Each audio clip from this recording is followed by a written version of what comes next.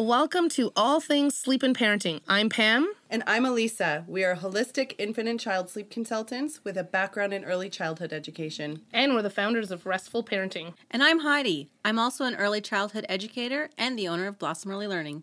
Join us as we chat all things sleep, parenting, development, and everything in between. Be sure to hit subscribe and share with your friends and family. Hello, everybody, and welcome back to this week's episode. Once again, it's a super exciting episode. We actually are being very privileged with the honor of chatting with Dr. Lynetta Willis. She is a psychologist, family empowerment coach, speaker, and award-winning author. She helps frustrated families break free from stable misery and unhelpful parenting and partnership patterns so they can create more harmony at home. And what we are chatting about today is transforming intergenerational drama. But before we jump into that, welcome, Dr. Willis. Thank you so much for joining us. Hello. I'm excited to be here. I know we were just chatting up before we hit record, laughing away. So hopefully you guys are going to hear some of that as we get going. Dr. Willis, as we jump in, I'd really like to hear kind of what led you to this, how you became all of these amazing things. But before we do that and jump into our actual topic, can you just a little blurb about the stable misery? Because that really piques my interest and I'm super interested in this. So just a little blurb. We'll direct our families how they can find more information about it. And then we'll jump into our actual topic. Yes. So stable misery is a phrase that I love to use. I've used it for like 20 years that describes the situations that parents and families often find themselves in when there's no real crisis, like nothing's exploding necessarily, but we're left feeling unhappy. Things just don't feel good. We don't enjoy parenting. We don't enjoy our partnership. In partnerships, I often hear partners say like, I feel like we're just roommates sharing a space. Or with parents, I'll hear them say things like, you know, I just don't enjoy this. I don't enjoy parenting, or I don't enjoy being with my child. And it's stable because it's familiar. It's consistent, right? The same patterns and habits are repeated again and again. It's like Groundhog Day. Whether it's consistent yelling and being frustrated or just a consistent like, but it's miserable because everybody's unhappy. Nobody feels good. And it's a crappy place to be in. So I love helping people to recognize that state. Well, they often recognize it on their own, but I help them once it's recognized to break free from that. Yeah. Amazing. I'm sure, especially with COVID, like that must have just put everybody. Yeah. I mean, understand. I can relate to a lot of that for phases. I can't say it's something consistent, but definitely I've gone through phases of that feeling. Yeah. And I'm glad you said that, because I always say, you know, stable misery is not like so the opposite of stable misery is joy. You know, that's the way I look at it. And it's not really an on-off switch. It's more like a dimmer switch. Right. So you can use stable misery as an indicator. So there are times, so my husband and I, we were in stable misery marriage for many years.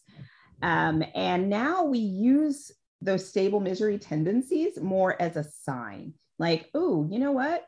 I feel like we're kind of moving towards that stable misery end. Like, what can we do to shift that?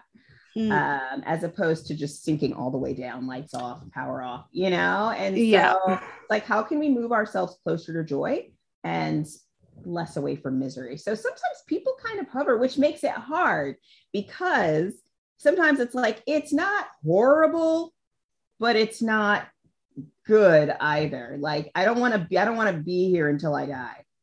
Right. Type of situation. Yeah. And that like, okay, I'm just going to wait for this phase to be over, and then it's going to get better. And then I'm just going to wait for this phase, but it doesn't, because and this is something that we see with sleep as well. It's, you know, maybe this next, if we just get over this bump, then, you know, it'll get back on track, or we have a chance of it being on track, but it really just kind of continues. And that roller coaster, you're not getting off that ride. Exactly. Dr. Willis, that's amazing. And we will make sure that we link all of the information that we have that you've shared with us for our families to be able to explore that a little bit more, especially if any of those points that you chatted about kind of hit home. We'll make sure that they have that. Before jumping into transforming intergenerational drama, what led you to what you're doing right now, and the discovery of your stable misery and all of the stuff that you're doing? What set you on this path? So when I was younger in my family, children, there were certain values and beliefs around how to raise children. And one common one was that children should be co-parented with what I like to call the 4 horsemen, or the 4 horsemen mindset of pain, blame, shame, and avoidance. So that was often used to keep children in line. And as I grew, I have a sister. She calls me her second mom because she's 20 years younger than me. Don't ask me what my mom was thinking. No, I still to this day don't know. And one day when we were together in the kitchen, she said or did something that just made me livid. And I looked at her and I said, something like, "I'm so angry at you, I could come over there and smack you," or something like that. And she was like 2, and she's like in her 20s now. But at the time, I just remember, I could still see the look on her face. She was like sitting in this little high chair and her face just dropped. And I remember in that moment, I was like, what did I just do? Did I really just threaten to hit a 2-year-old? Like, what? And in that moment, I said, and I didn't even have kids at this time, I wasn't married, but I distinctly remember thinking, this stops here. This stops here. Like, all the 4 horsemen, they are officially retired, and I also had some of my traumas and dramas of my own. And so I did what any reasonable person does when they have a bunch of stuff to heal. I went and got an education on how to heal it. Amazing. I didn't really want to go to therapy. That's too much. I'll go learn how to do this. Spoiler alert, that doesn't work. So you still got to go through and do the work. So I went, got a ton of education, and still realized that my stuff was still showing up in my most important relationships, especially when I got married. And I decided to do my own healing work, and realized as I worked with clients in private practice and otherwise that this is something that really affects people, like how we were raised, the experiences that we have, even though they were in the past, they can still be very much alive in our present life. And unless we take conscious, mindful steps to deal with them, they can impact us and those around us in harmful ways, or unintended ways. So that it became just one of my missions to really help families to shift how they're showing up with each other, to parent differently and partner differently than they were raised or what was modeled for them growing up. And that really puts us into that transforming intergenerational drama. Now, a little bit different than trauma, because and this is kind of what Elisa and I were chatting about before we got on with you as well, was, it's not necessarily, you don't have to have just trauma in your life to be affected as an adult. It's all of the stuff that our parents and our grandparents lived through, and how they parent and how it comes down to us. One of the biggest pieces that we find with our families is, and not everybody, I'm not putting down a whole blanket over this generation, but the generation, which I'm sure you're very close to us, is boys don't cry. Men should not, be the man in the family. Big boys don't cry. Put your tears away. So we're finding that in our families, if our parents didn't feel emotionally supported as children, they have a harder time adjusting to emotionally supporting their children sometimes. But that can kind of be that piece. So parenting and partnering differently from your past, shifting toxic parenting and partnership patterns modeled for you growing up so you can live and leave a new legacy with those you love, is kind of that intergenerational drama that we're trying to shift, right? So let's chat about that. I can't wait to get into this. Yes. And everything you said, yes. I wish that was that easy. I know. Just do that and let's be done. Let's move on. It was like we were talking about before we started. One of the reasons I love working with the parents that I work with, and I have a program called Triggered to Transform. It's a parent coaching program, and I learn so much from them. And the thing that I really, really love is the reason why I really love working with them is because I know how much courage it takes to do what they are doing. It is not easy. It is not easy to say, I'm going to break these cycles. I'm going to break these legacies. I'm going to retire these horsemen. It is so easy just to say, you know what? This is how I was raised. I turned out fine. And just go on, right? We were kind of joking, like, did you though? Yeah, did you though? did you really though? Let's peel away some of those layers and let's see. What's really under there? Ask the people around you. They'll give you way more insight into whether. Let me chat with your partner and some of your friends. Let's really see. Exactly. So I know it takes so much courage, and sometimes it feels like one step forward, two steps back, right? But it's so worth it. It's so worth it. And for me, the reason why I like to use the words trauma and drama, especially when we're talking about intergenerational stuff, is there are some traumas that we didn't personally experience. Like I'm an African-American woman. I didn't personally experience slavery, right? But there are traumas that were experienced then that literally play out. I think of dramas like drama on a stage. We play the patterns again and again and again and again across generations. And it impacts how we raise children, how we see the world, how we see ourselves.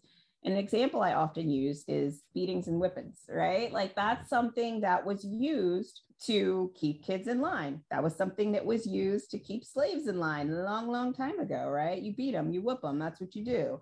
Mm-hmm. And it's something that while nobody, my grandmother and myself, like we didn't specifically experience the trauma of horrible whippings and things like that, but that drama, that pattern continued to pass down through my family legacy after, and it's a legacy that is continued. And the thought process behind it, like this is the way that you keep people in line. This is how you keep people safe and together. This is how you keep people organized. Like, right, like that whole process and thought process has been passed down. So that drama continues to play out. And it's important that we as parents, and when we talk about healing intergenerational traumas and dramas, is we get clear on what is the drama? What are those drama patterns that are playing out still in my life today? And I actually created a framework called the PATHS framework that I use to help families really explore how it's showing up, because sometimes we don't know. We don't even know what it is. But the only thing we can do is really look at like, what are the breadcrumbs? What are the patterns that are showing up in my life, that are showing up in my mom's life? And so on and so forth, that can give me some insight into that. And for years, a lot of what I feel like when I was growing up as a young adult was that's just who I am. That's my personality. That's just who I am.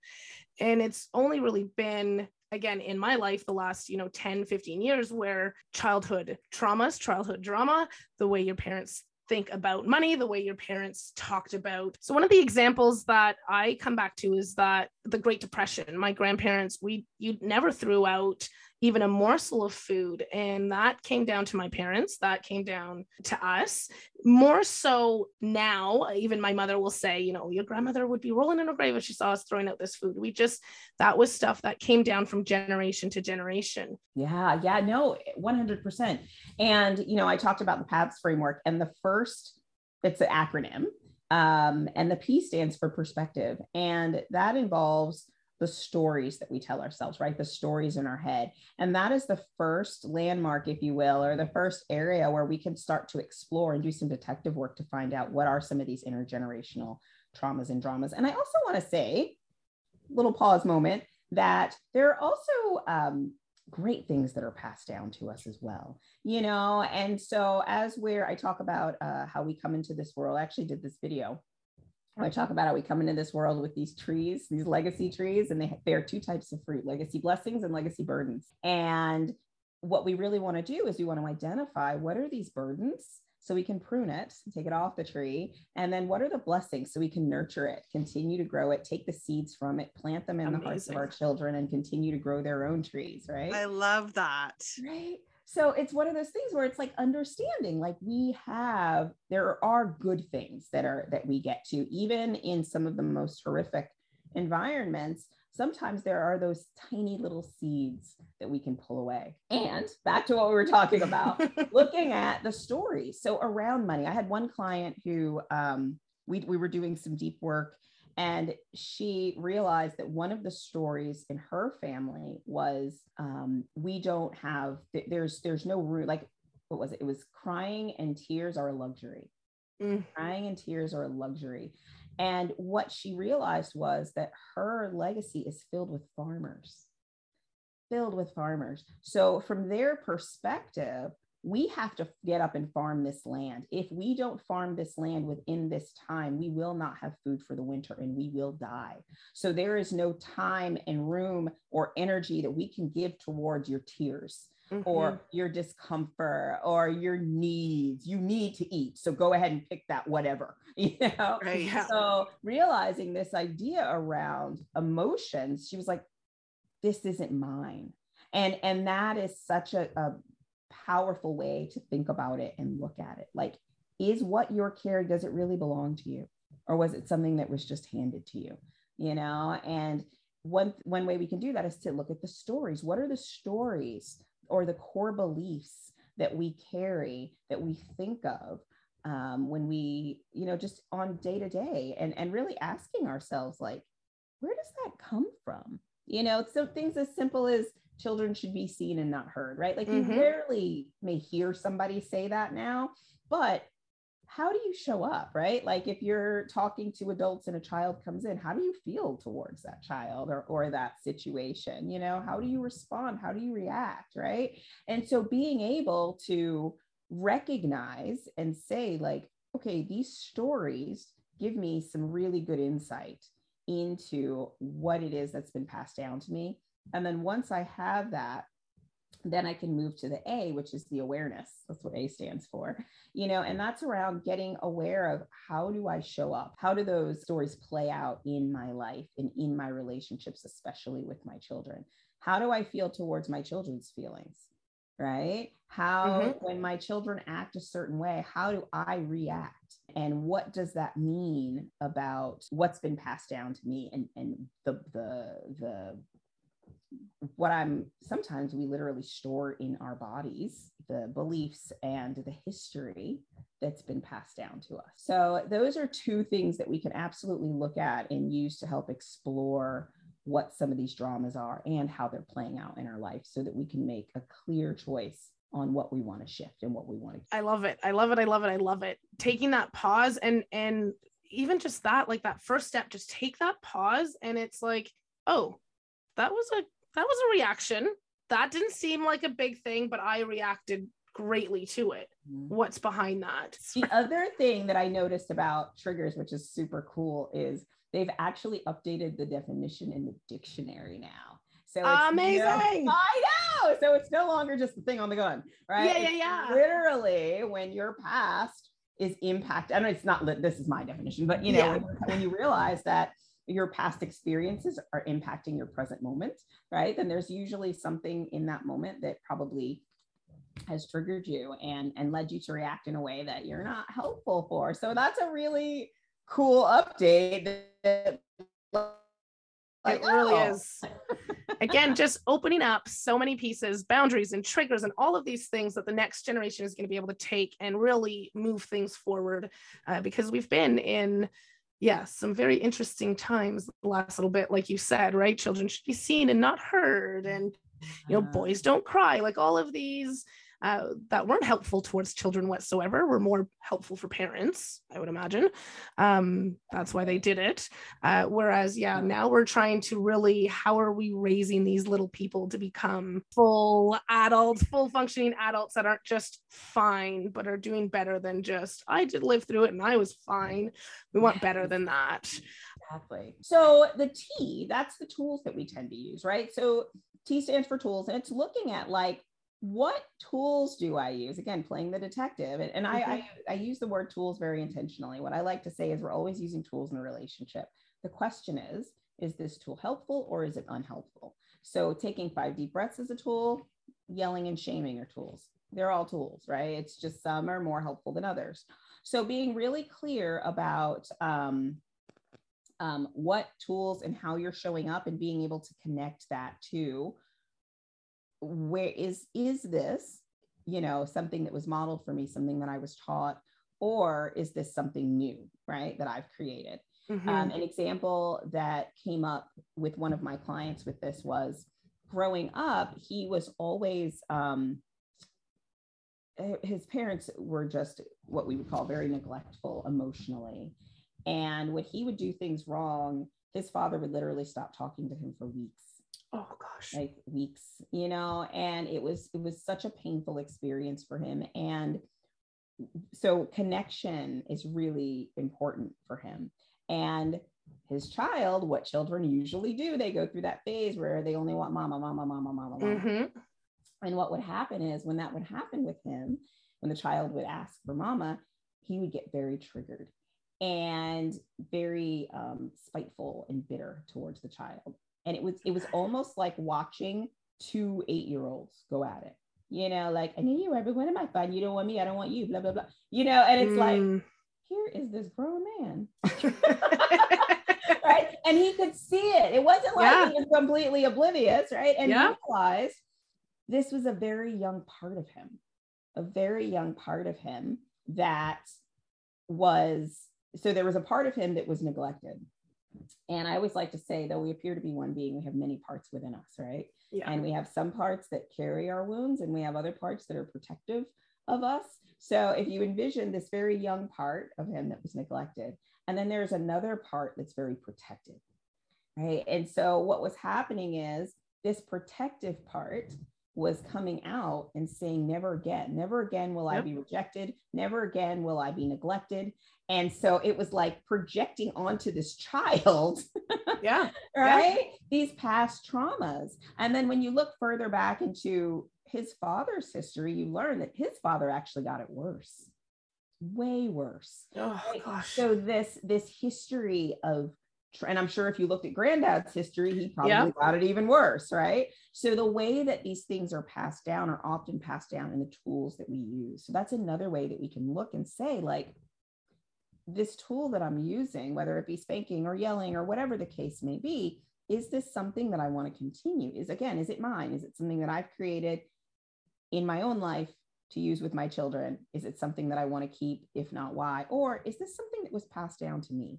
And either way, do I want to keep it in my toolbox, or do I want to replace it with something, right? So looking at our stories, the other quick thing I want to say about stories that I forgot to mention is, sometimes it's not just looking at our stories, it's also looking at the stories of our parents, right? And grandparents. Like, what are, like you gave the great example of the Great Depression, right? Like, what are some of those stories that they're saying? Like, if you could look at your mom and think, like, what might be some stories in her mind, right? What might be some stories that she's carrying around? And just think about that, right? And think, like, how might I be living that story too, you know?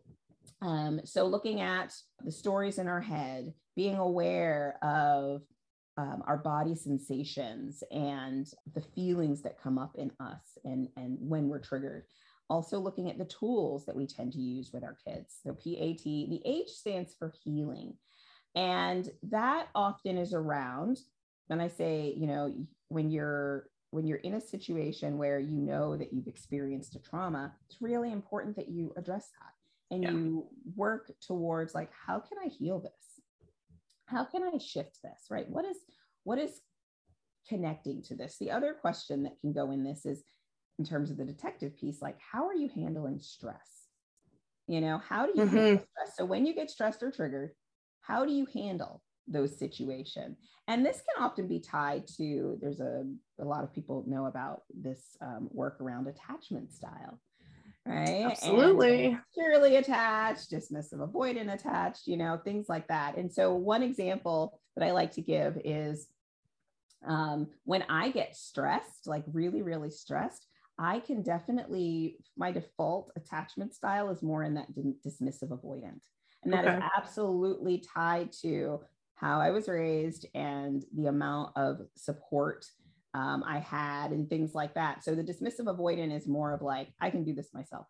I don't need help. I'm fine. I could do this on my own. Right. And when I look back at my mother and my grandmother, and I can see that stress style, like response style, is very prevalent in my family around like, I can do it on my own, I'm fine, right? So realizing like that can also be a point of healing, right? Like, and realizing for me, like dealing and healing those parts of me that feel like it's not safe to rely on others for support. Like it's not safe, because it really comes down to a sense of safety, right? It's not really that I feel like I can do it all on my own. It's I've had to learn in some ways that I need to do it all on my own, right? Because I can't trust my feelings. I can't trust my body. I can't trust my thoughts with others because they might get galloped all over by the four horsemen, right? So being able to look at, well, how do I tend to show up when I'm stressed or overwhelmed or triggered? And, you know, being able to figure out like, is that something that I learned from my past? So that's another little trick. And then lastly, the S stands for self-empowerment. And a good question is how do you tend to seek or gain power, right? So do you know what, fight, flight, freeze, and fawn, right? So do you fight for power? Do you gain power by moving away, running around, running out? Do you gain power by freezing, shutting down, you know, turtling? Do you gain power by fawning?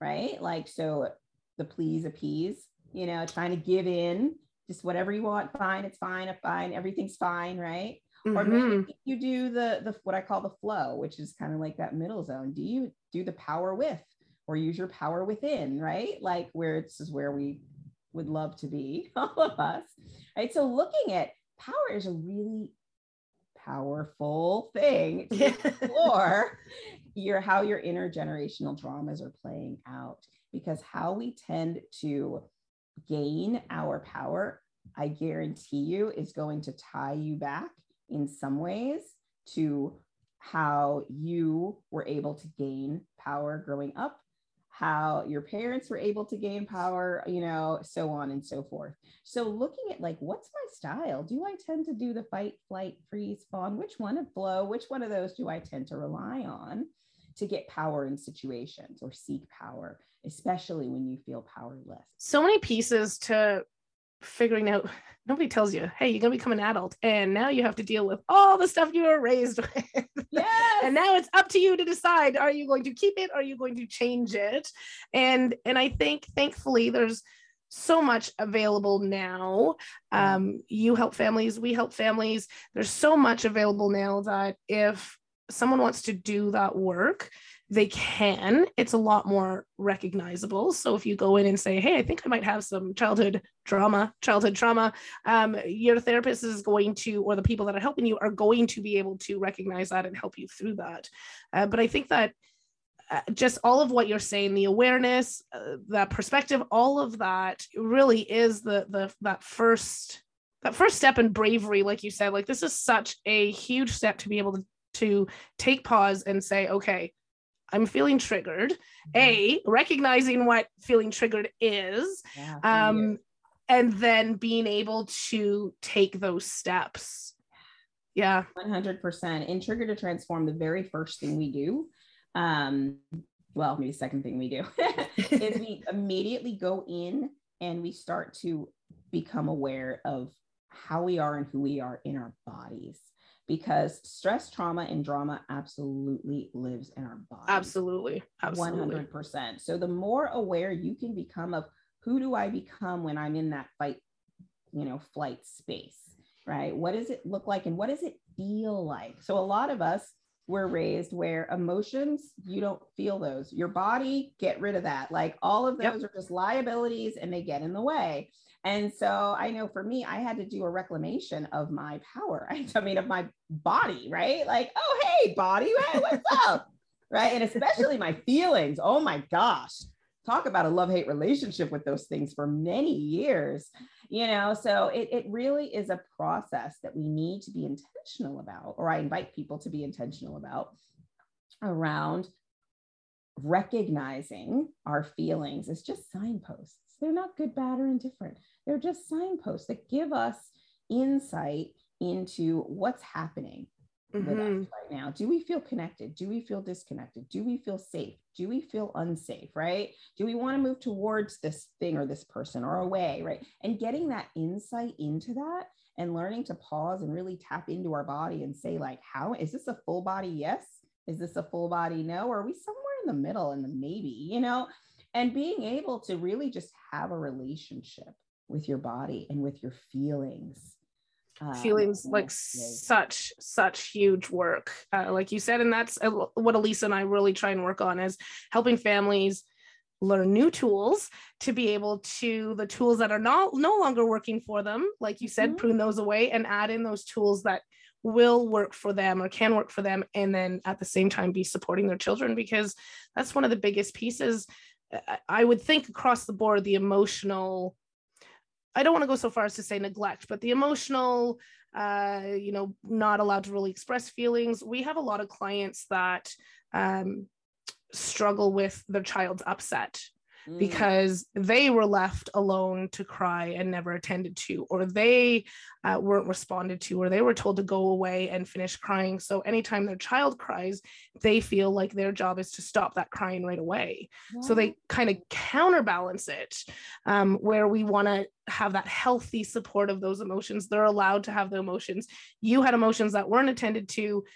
We don't want to now stop their emotions from happening. We want to be able to respond to them in a healthy way that then helps our children grow. It's just so much. I mean, we do say everybody needs therapy, and there's nothing wrong with therapy. Everybody should have therapy.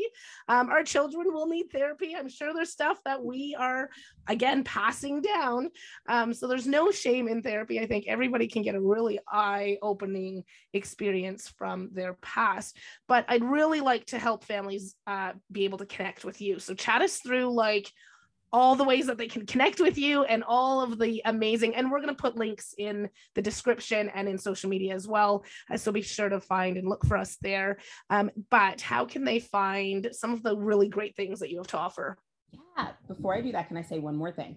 Absolutely. Yes. Yes. Because you brought it up, and I think it's so important around realize. So what I hear a lot of families say, especially when we get down to this intergenerational pieces, there's a fear of shaming their families, right? And bringing up things. And I had to work through this myself. And what I often say is, I think of it now as an honor. Like, I'm honoring my ancestors. I'm honoring the people that came before me by saying, hey, there's a lot you did right.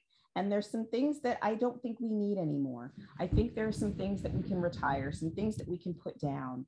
And that doesn't mean that the people that came before you are bad in any way, shape. They did the best they could with what they had. Right? That's exactly it. They did the best they could in the situations that they were in the environment that they were in. If I had their upbringing and their environment there, I would have done the same thing, right? So, it's not about shaming. Like I always say, it would be such an honor to me if my kids one day came to me and said, Mom, you did a lot of right stuff. Thank you. And this, and this, we're chucking that because that just doesn't work. Great, because that is how we keep the legacy growing.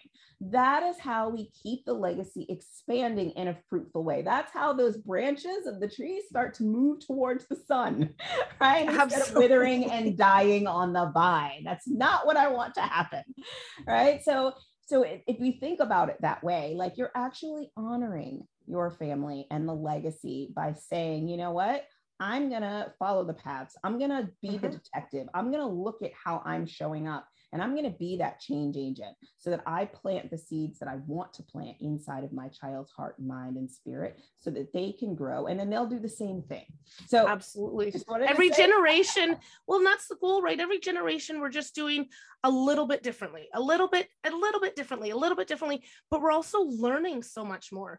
Infant mental health was not a thing 25 years ago, 30 years ago. Children's well-being and emotional health was not a thing 30 years ago. So as we're growing, and we always come back to that too, because we do have a lot of families that and it's not that you did anything, you were doing the best you could, given the situation, given the information that you had, because you were being told, boys don't cry, put them away, tell them to go cry somewhere else. That's what you guys were being told. So that's what they did. So we're just growing, and we're just taking the things, like you said, that have been helpful, and we're going to continue passing that on. And the things that haven't been helpful, we'll learn from, and we're going to continue growing from them. Yes, just take the baton, run your leg, pass it off to the kids, sit down in the bleachers and enjoy the rest of the race. But don't obsess over the leg, oh my God, did I hand the baton off in the right? Do what you can. I love what you said. Take the small steps, the small shifts, the small changes. We're not trying to turn fish into full grown men here. Like, we're not making evolutionary jumps like that. Like, just do what you can and move on. Yes. Yeah. Okay. So back to your question. Okay. Thank you for that. So the thing that I would love for people to do, I actually created a quiz. It's called the Parenting Trigger Score Quiz. Okay. And what it does is, I realize that when we get triggered as parents, we tend to fall into one of three categories: a warrior, seeker, or creator. And when you take this quiz, you learn what category you fall into, and it will really help you. You get a free specialized report, and it'll really help you to start peeling back some of the layers that we're talking about. You'll learn more about PABS, and you'll also learn how the trigger style you tend to embody. You can use that information to do a little bit more detective work into what within me needs to be healed. How is the way that I'm showing up impacting, or the legacy that I'm leaving? And also, how is it impacted by the legacy that was handed to me? So it's a great way to really start to dive in deeper into who you tend to become during those stressful, triggering, overwhelming moments, and start to make those small, tiny shifts that we're talking about. Fantastic. And where can we find that? Is that on your website? Yes. Okay. I will send you the link. It's on my website. It's also, there's a direct link to it that I will give to you, so you can put that in the show notes. Okay, perfect. Yes, and my website is drlwillis.com. DRL as in ladybug, WILLIS.com. Okay, perfect. And you're on Instagram, Facebook, yeah, LinkedIn, I'm on all the things. I'm really Dr. L. Willis. Get better. Yeah, it's all of them are at Dr. L. Willis. Okay, perfect. Trying to get better at posting, I promise. But yes, please join me. I hear ya. Yes, we will link all of that in. Dr. Willis, this was absolutely amazing. I am thrilled with the direction that this took and the information that you were able to share with us. We are very much appreciative of that, and I know our families are going to take away a ton from this as well. Thank you so much for joining us. We are so glad to have you part of our program. Thank you for having me. This was great. Awesome. Thanks for joining us on today's episode. We so appreciate that you've taken that time to come and hang out with us and listen to what we have to say. If you are struggling with sleep or parenting, please know that we have loads of free information on the website, as well as on the YouTube channel. But if after you've read through everything and you've watched those videos, if you're still struggling, know that you're not alone and that we would love to help. So be sure to check out the website, www.restfulparenting.com. You'll find the link to book your free 15-minute call right there. And if you have any comments or anything you'd like to share with us, please leave them below in the comments. We'd love to hear from you. Thanks.